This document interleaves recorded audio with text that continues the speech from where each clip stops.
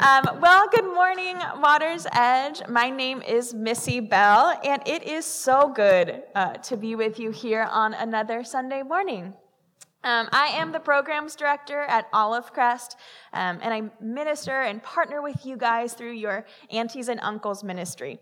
Our Strong Families ministry at Olive Crest has so appreciated Water's Edge. You guys have been absolutely incredible with opening your home, wrapping around those that do, and I just love you guys. It's always so sweet to be here.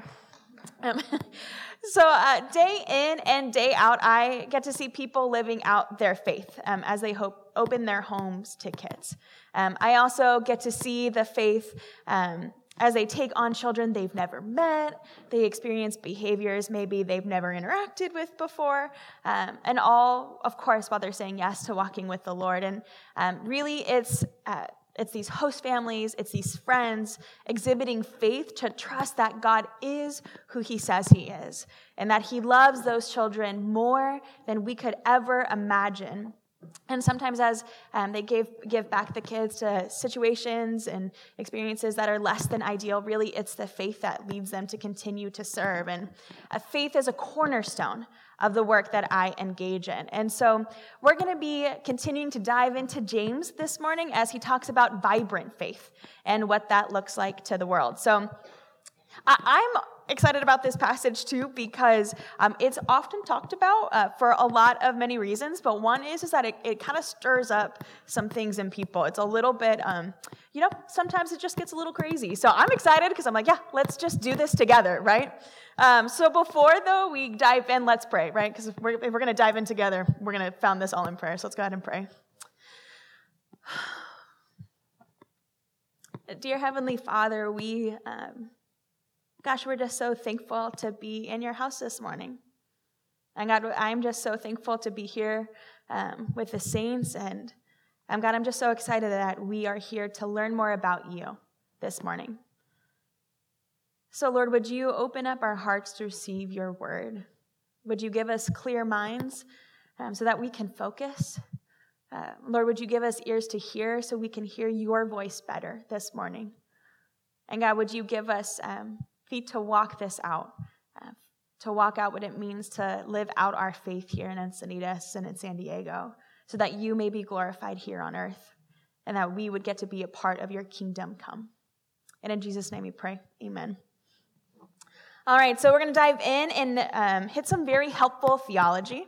I know some people love theology, my husband included. People can talk about this stuff for hours. There's even a group called Theology on Tap that invites people to learn and to drink and sometimes overly pontificate. But James is concerned with our practical theology, the way our orthodoxy informs our orthopraxy. In other words, how does our faith work? So everyone go ahead and pull out your Bibles or open up your phone, turn to your Bible app, and we're going to be in James 2:14 through 17. So it says this, James 2:14 through 17. What good is it, my brother, if someone says he has faith but does not have works? Can that faith save him? If a brother or sister is poorly clothed and lacking in daily food, and one of you says to them, "Go in peace, be warmed and filled," without giving them the things needed for the body, what good is that? So also faith by itself, if it does not have works, is dead. So as we proceed, we have to establish a few theological understandings. I want to make sure that you are assured of the foundation of your faith. So, there are multiple syllable words, so don't be afraid. We're going to do this together. Justification and sanctification. And if you don't know what those means, you'll learn shortly, and you can impress those friends that you met at Theology on Tap or went to seminary. Justification. Justification means that we are sinful people in need of a loving, faithful, justice-filled God to forgive us of our sins once and for all. Through the sacrifice of Jesus Christ on the cross, justification is one and done. It is God's declaration that a person is now righteous.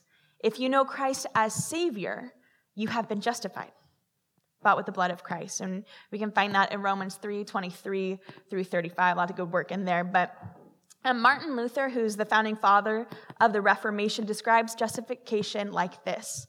It is by God's grace alone, through faith alone, in Christ alone, to God's glory alone, with Scripture alone being the ultimate authority for this truth. He called this the 5 solas. So again, if you want to impress those new seminary friends, 5 sola, justification, we got a few things. Now back to the point, the 5 solas, or the thought process behind them, is actually the whole reason for the Protestant Reformation. They were turning away and casting off a church that said they had to be continually justified through priestly confession, sacraments, rituals, and the unnecessary need for continued indulgences, whether you know it or not. We are Protestants because of this understanding of justification. It is our faith in Christ's burial and resurrection that he has justified us. Justification is one and done. Jesus is lasting Savior. Okay, so second large word coming up, again, multi-syllable, sanctification. So since we have been justified by Christ, we are now on the path of sanctification.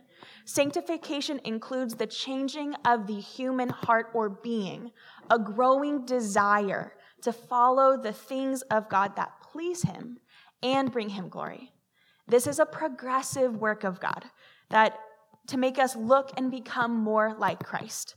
Romans 6:20 says this, "For when you were slaves of sin, you were free in regard to righteousness. But what fruit were you getting at that time from the things of which you are now ashamed?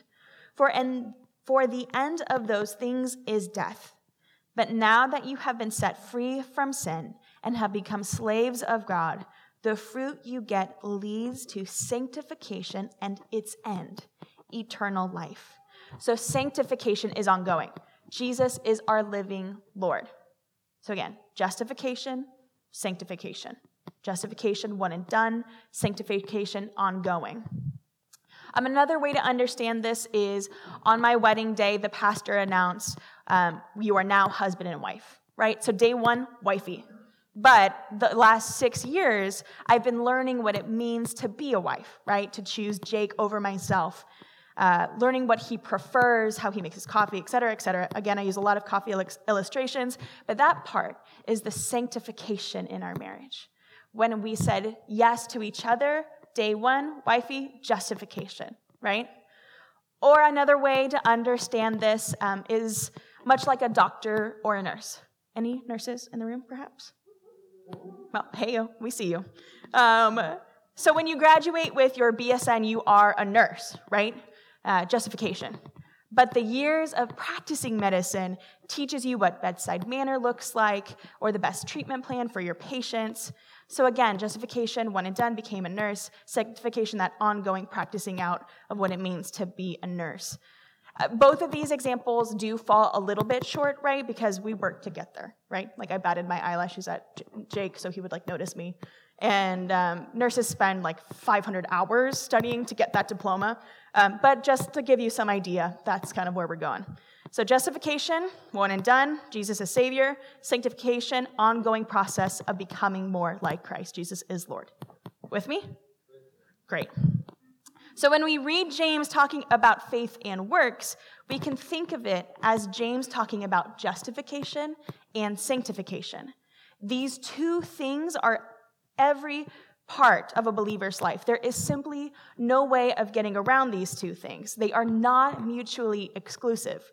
You cannot be justified, meaning you cannot know Christ as Savior without being sanctified and knowing him as Lord.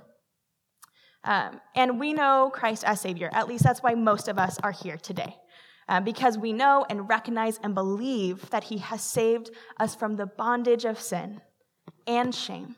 And he set us free. He has saved us.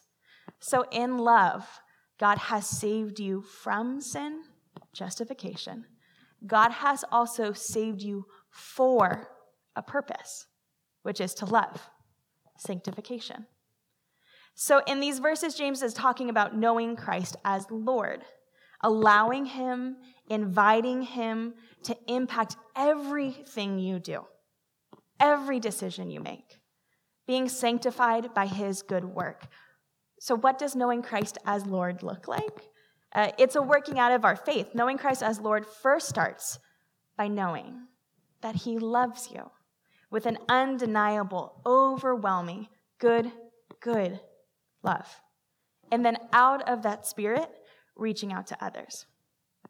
And James, speaking of reaching out to others, James is particularly troubled about reaching out to care for the poor and the widowed and the fatherless. He has mentioned the poor already multiple times by the time we get here in verse 15. There are themes woven of caring for the poor throughout Scripture. And I largely think they are tough verses for you and I to swallow. I don't know. Never at once after a sermon with a verse like this is the consensus like, yeah, we got to be better about caring for the poor. Or maybe my group of friends is like just heathens. But typically, if we're honest with ourselves, what's running through our minds is like, okay, but like, how much do we serve? Or like, how much do we care for the poor? How much food do I have to give? Or how much clothing should I be prepared to give out? Any nods? Right? The moment. So when is enough work enough? And then let's just take this one step further, right? Because we're in Encinitas. So I think of those of us in this room, maybe we'd rather give money to organizations that feed the poor than feed the poor ourselves, right? We can justify, well, those organizations, they know like what's going on, like deep down inside, they address the holistic person, right? So I can't address the holistic systems and iniquities, and so I'm just going to give them money so that they can do it. And if you do that as part of your giving practices and caring for your neighbor, praise God. That is great. But what I'm cautioning us to do is to put space between them and us, right? Again, what I'm cautioning us to do is to put space between the poor and the fatherless and the widow and us. And that's what James is warning against here. In verse 15, it says, if a brother or sister is poorly clothed and lacking in daily food, and one of you says to them, go in peace, be warmed and filled, without giving them the things needed for the body, what good is that? What good is that? That's like a word from James. You can't say yes to God's free gift of love and not be deeply impacted and changed by his sanctifying work. You can't receive Christ into your heart, soul, and mind and not extend your hand towards someone else's. It's just not possible. So when the physical gap between our lives and the lives of others in need is closing, God is working in us and through us. Indeed, God's work is not finished. It never is on this side of eternity.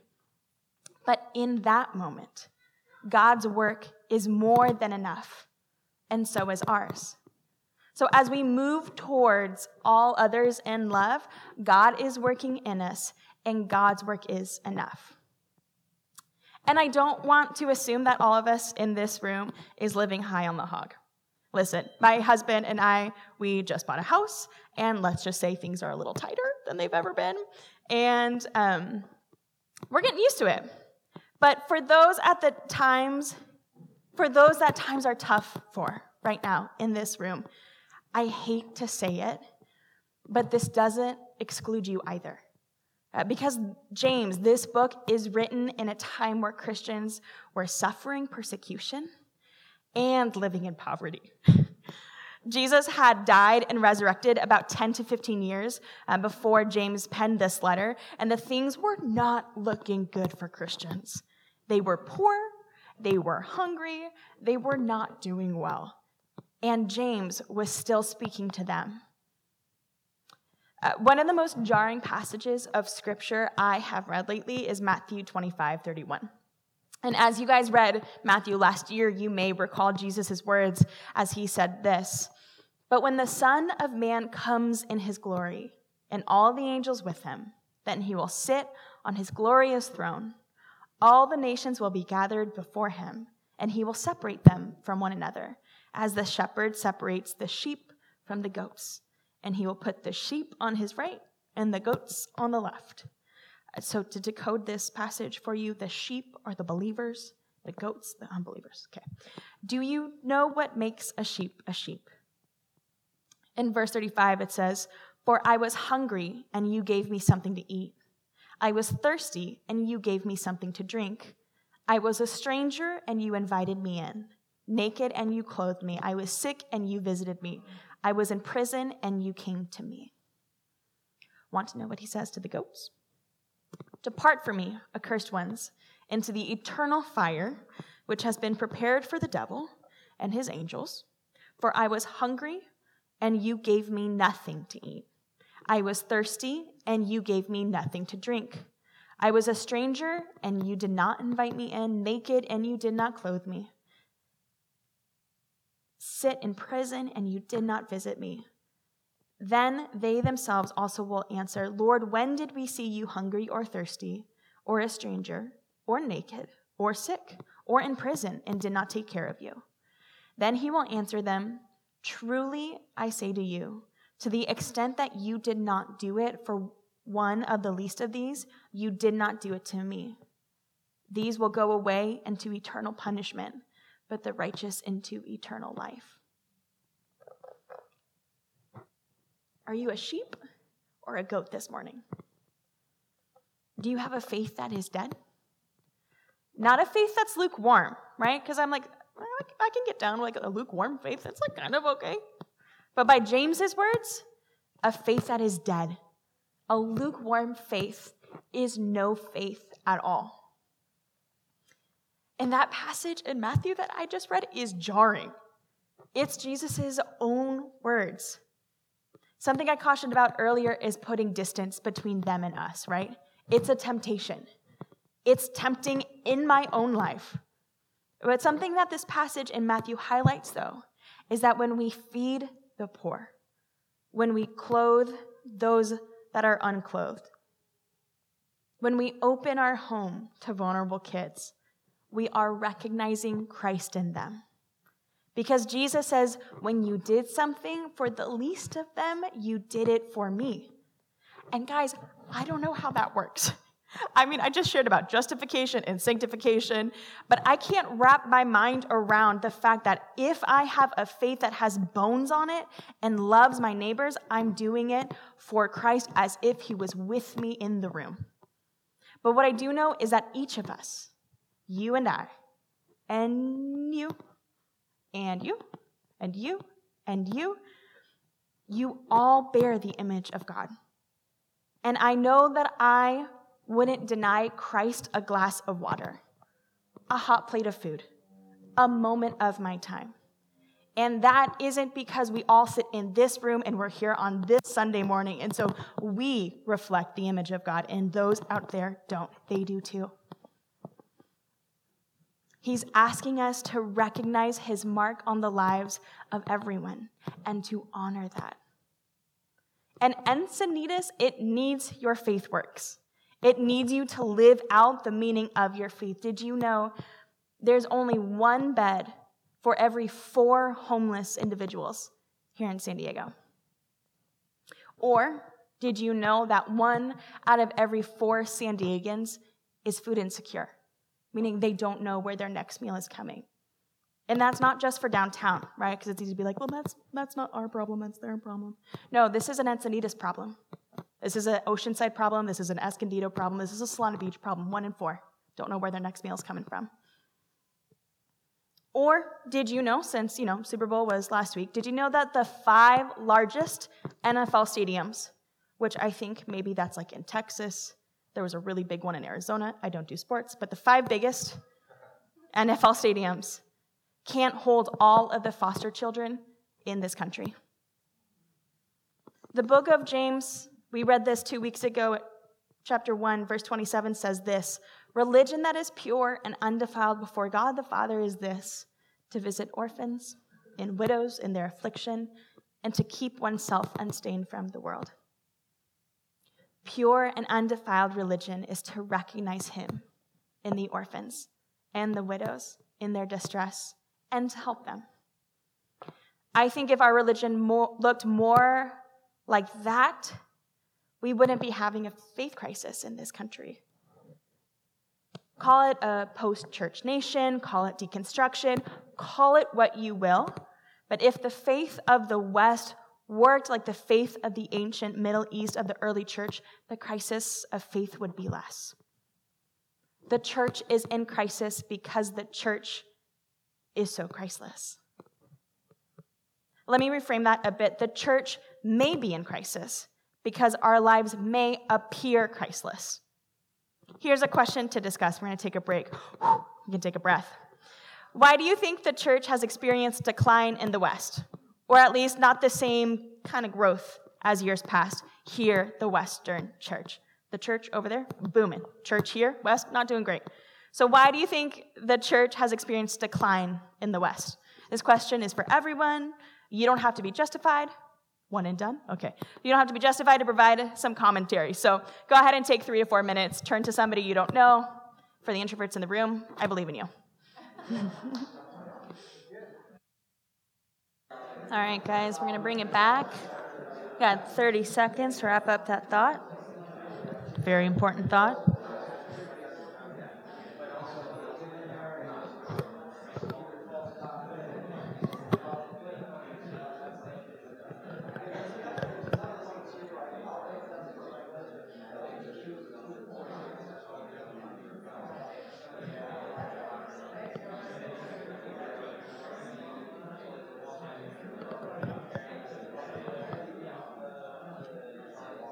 And Andy is wrapping up that very important thought.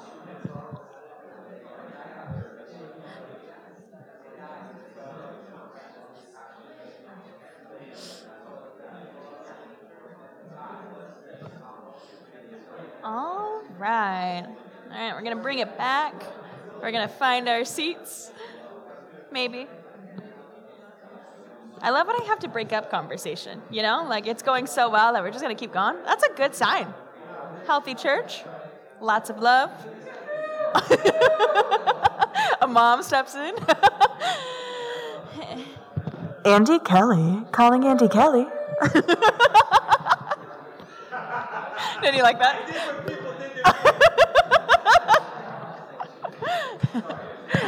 Please find your seats. All right. We're bringing it back in 3, 2, 1. Nice, guys. That was good. Yeah, I was saying, it's always great when I have to break up conversation. No, it's not just like dead in the room and we're like, well, we really got to try this, guys. So it's good. We have friends. It's great. I hope you guys had some great times of conversation, and I hope that can continue maybe at lunch afterwards when you invite a new friend to lunch. But diving back into it, you might know this woman. She's been talked about, she's pretty great. Mother Teresa, ring a bell? Yeah? She is revered, and she's honored, and it's because she took care of the poor, right, and the fatherless. She's Mother Teresa, right? But I was listening to a podcast the other day, and the guy who was sharing, he used to be a reporter, and he had the opportunity to interview Mother Teresa, which might have been like the interview of his life. And at the end of the interview, she looked at him and she said, "Now, can I ask you a question?" And he was like, "Yeah, Mother Teresa, like, what question you got for me?" And she said, "What have you done to help the poor and the fatherless today?" And that impacted that reporter's life so much that he went on to start a nonprofit you may recognize called Feed the Hungry. They feed tens of thousands of people a day. And Mother Teresa didn't ask him, "What have you done for the poor and fatherless?" Because I'm sure that reporter could have thought about that time he helped somebody 5 years ago, or that Thanksgiving meal that he and his family did when they were young. They helped at the soup kitchen, right? But it was one word that made all the difference, and it was today. And I do think Christ is asking us to take up our daily cross and to follow him. And I think it's a fair question to ask. What have you done to care for the poor and fatherless today? And as Christ continues to work on you, continues to sanctify you, continues to align your heart to his, so will your actions. He's not asking us to do these things out of an empty heart. He's expecting this out of a heart that is overflowing with his love. A heart that overflows, flows over others. So a heart that overflows, flows over others. The sanctifying work will fill your cup to overflowing. It should have you so near to the heart of God that your only response is to overflow onto others. So no flowing love, no knowing Jesus. So in strong families, the primary focus is caring for children. It's the number one goal, right? We want to make sure that the child is fed, is safe, is loving, secure.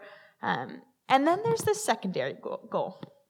And it's to draw mothers out of isolation and into relationship so that they would experience fullness of life and with that Christ's love. And that second goal can be really hard for a multitude of reasons.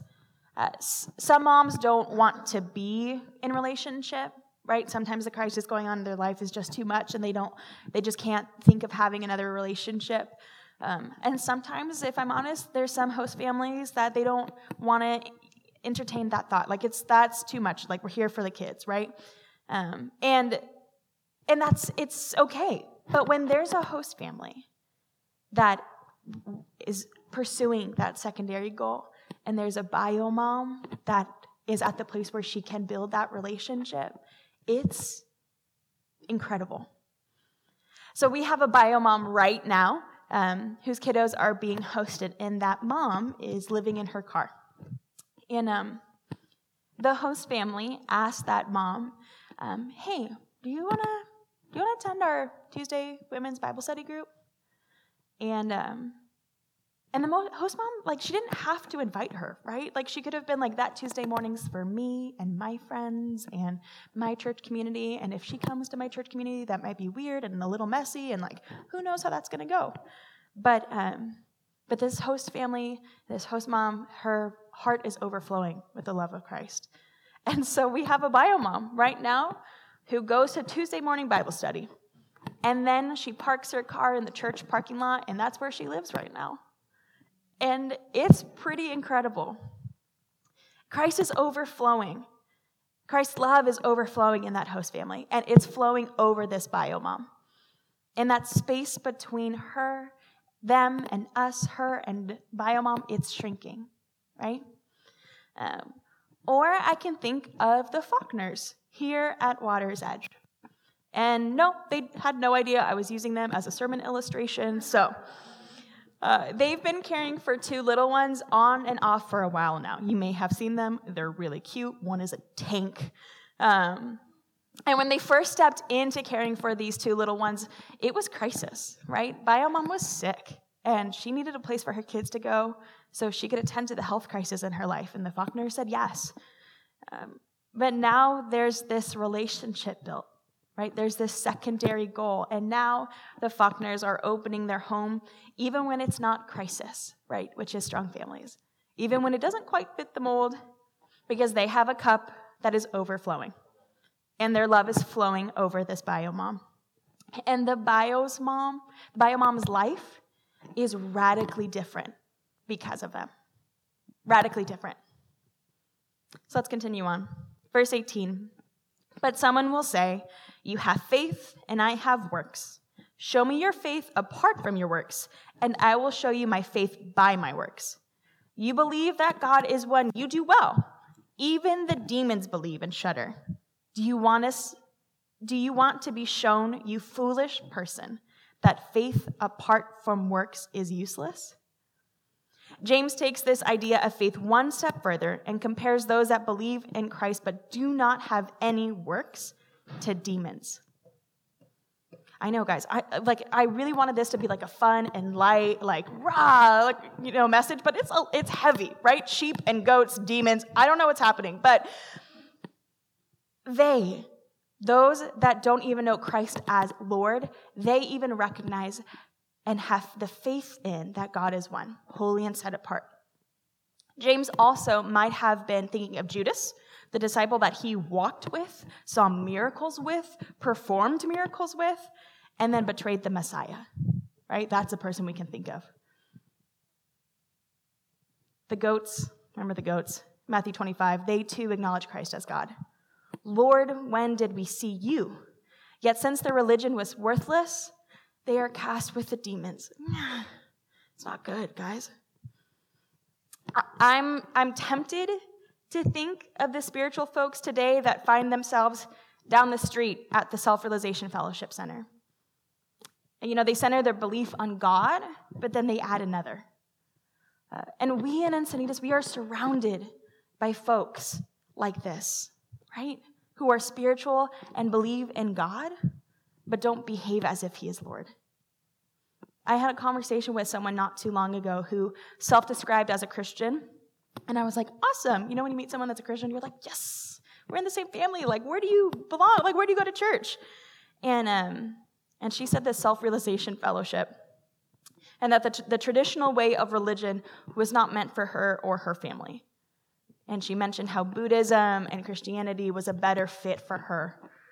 And my heart broke because we are here today worshiping a God in spirit and truth down the street from that Self-Realization Fellowship. And we are at a church whose faith is being worked out in caring for vulnerable children by wrapping its arms around one another. A church that knows Christ as Lord and Savior, and she has been wooed by a faith that only shudders at the thought of God, but it doesn't move them to action. So let's keep going. Verse 21, was not Abraham our father justified by works when he offered up his son Isaac on the altar? You see, that faith was active along with his works, and faith was completed by his works. And the scripture was fulfilled that says, Abraham believed God, and it was counted to him as righteousness. And he was called a friend of God. You see that a person is justified by works and not by faith alone. James is making a point here. He could have used so many different examples of faith being justified by works, but he used Abraham, who had been asked by God to sacrifice his son to reveal whether his faith was genuine. Abraham was also the Jews' faith father, and someone that they could not deny or poke holes in.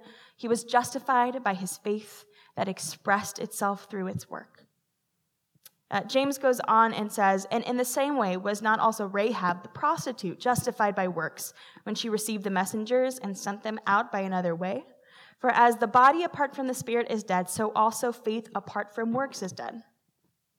I love that James uses a faith father and a foreign prostitute when he talks about faith. What I think James is trying to do here is show that no matter who you are, whether you're a saint or you're an outcast, you are bought with the blood of Christ and have equal worth, value, and treasure in the eyes of our King. And two, every saint's act of obedience matters in the eyes and in the sight of our God. I'm sure you've heard this saying, at the foot of the cross, we're all on equal ground. One of my favorites. It would have been easy to read about Abraham and panic that you had to sacrifice your son, right? Like, that's what I have to do to show my faith? Or maybe give away your... No, but we're going to... Yes. Didn't have to, yes. Yes, ready to. Maybe that's what I should say. Ready to sacrifice your son. But God stopped. Praise the Lord. Praise the Lord. Or maybe we could panic that we have to give away our riches.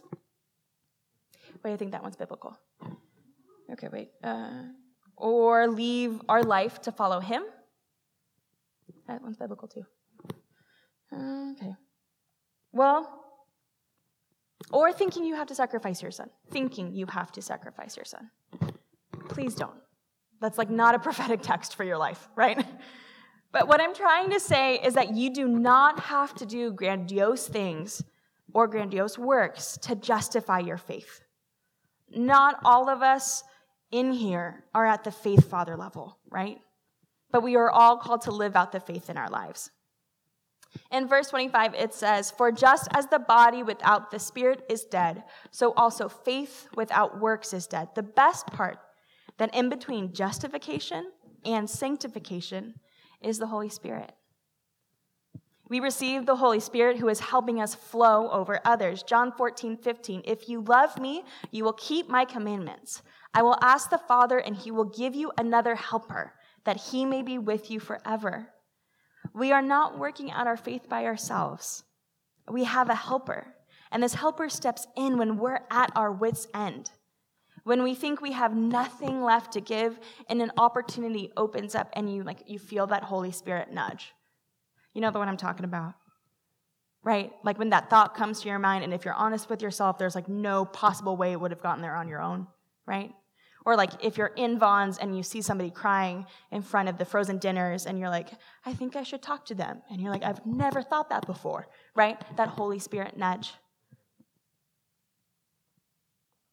Or the Holy Spirit nudge when you're about to pray for your meal at a restaurant and you feel something moving in you, when you're looking at the waitress and you're like, I feel like I should ask you how I can pray because we pray before every meal. Maybe I could ask you, but like that would be weird, right? That Holy Spirit nudge. As the Holy Spirit works in us, the Holy Spirit will work through us. Again, God's work is enough. And the Holy Spirit is joining you on the work of acting out your faith and wants to be doing it with you. Today's message is not. And for all the perfectionists or the Enneagram ones like myself, I need you to lean in here. Today's message is not how you need to be a better Christian, right? And like if you follow these 3 easy steps, I'm going to work out my faith and be better. I know that's where our heart leans, but this is not that message. What today's message is about is how you can join the Holy Spirit in the work that he wants to accomplish through you. And doesn't that kind of take off that pressure? Yes, you have to be obedient and you have to follow him, but it's because of your nearness to the Lord that makes you move into action. Rahab, when she was talking to the spies in her home, said this in Joshua 2:9, "I know that the Lord has given you the land, and that the terror of you has fallen on us, and that all the inhabitants of the land have melted away before you. For we have heard how the Lord dried up the water of the Red Sea before you when you came out of Egypt, and what you did to the 2 kinds of the Amorites who were beyond the Jordan, to Sihon and Og, whom you utterly destroyed. When we heard it, our hearts melted, and no courage remained in any land any longer because of you. For the Lord your God, he is God in heaven above and on earth below." Rahab had faith because she knew about the Lord. She knew how he tended to things. She knew that the Lord had gone before the spies to give them favor. She knew. And in the same way, we need to know that the Lord is in us, that justification is working in us, that sanctification. And he wants to work through us as we demonstrate our faith. But we've got to take a realistic view of our life right now and ask, does the life I live demonstrate the faith I profess? That's the first way to lean in. Ask God, the Holy Spirit, this question. Lord, does my life truly demonstrate the faith I profess? So we're going to actually take a minute right now to pray by ourselves and to lean in. We're going to take 2 minutes to pray. Holy Spirit, help us. May you lead us in your love. Amen. So like I shared, I'm the programs director of the organization that I work for here in San Diego. And you guys have been wonderful partners, and that has been incredible. And all of Crest, half the staff were actually host families. And that has been incredible to watch. It's happened over this last year. We have foster case managers that are host families. We have our host family staff, our host families. And one of the things I do for one of my colleagues is that anytime she hosts, I send her a little something on Venmo. Just a little something, just to be like, hey, I see you. You're probably going to buy something that for these kids. Here's a little something, right? And as I shared earlier, my husband and I, we just bought a house, and things are a little tighter, right? And I hate to share this, but the first time she hosted after we bought this house, I was like, I don't think she needs it. I don't it's just, she's fine. She's okay. She's doing great, right? Because that little something felt a whole lot more like a big something to my husband and I, right? And I'll just never forget, I was laying in bed staring at the ceiling, and I was like, well, I know there's this, and her fiance does that, and I don't think how much does this actually help, And guys, I'm the programs director. I should not be having these thoughts about should I still help, right? And yes, have a budget, and work within that budget, and Dave Ramsey, all of that. That's all good, but it was hard for me. And it is hard for me. And I'm trying to live out the giving liturgy that I pray every Sunday that says, God, would you trust me with such a little thing as money, that you may trust me with true riches. And I might argue that God is more pleased now when I give that little something than he was when it was easy. It's the same gift, but a different perspective, and that's the working out of the sanctification. And it's important to note that we are all being sanctified differently. Where I'm at in my sanctification is going to be different than where Andy's at and where Courtney's at, where Laura's at. It's different.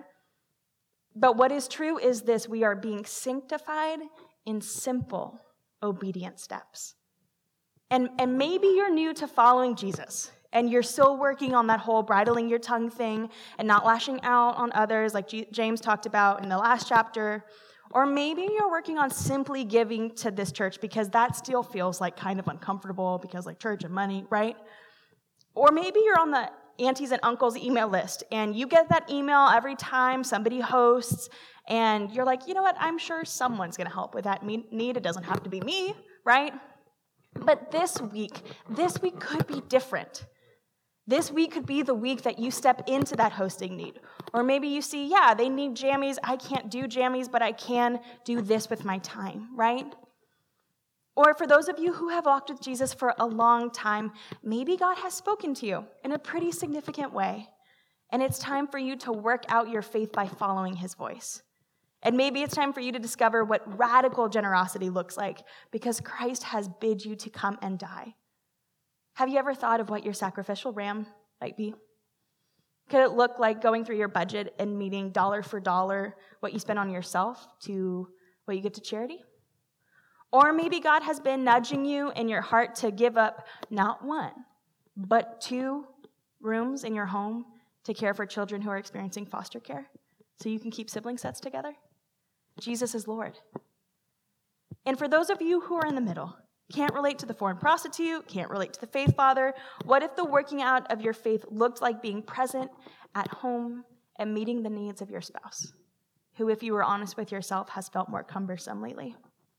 Or maybe it looks like packing a care bag for that gentleman that you see on the median divide that says, will work for money, but you're like, I'm pretty sure he's not going to work, right? That conversation you have in your heart.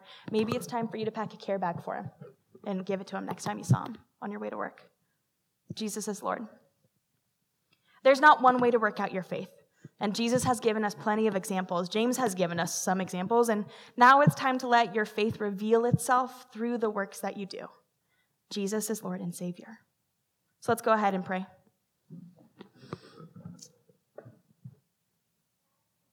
Lord, we want to be a sheep. And I'm just reminded of the simpleness of sheep. And God, I am sorry when I make things overly complicated to following you. So Lord, would you help us this week as we look at what it means to work out our faith, God, and what that means to honor and glorify you. God, would you help us? We ask that your Holy Spirit would nudge us, this week, Lord, but also today, so that we might be motivated to care for the poor and the fatherless and the widow in our city and in our neighborhood. So, God, we love you.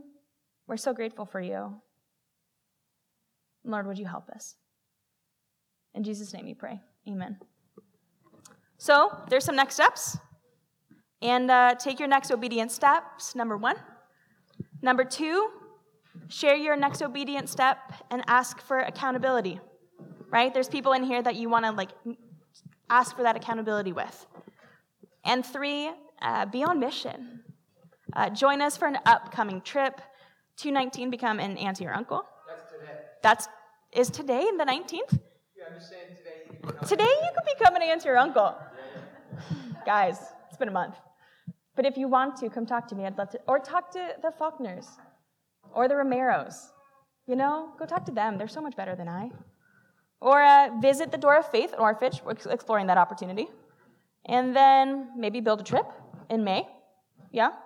And then invite some 1st to 6th grade kids who could use some Jesus' love for Vacation Bible School. Basketball camp? Yeah. Same. There's a step for you here, guys. And there's a step for you today, and there's a step for you this week, and there's a step for you this month. So I'm excited to come back and visit you guys in a couple months and hear about what you're doing. Cool?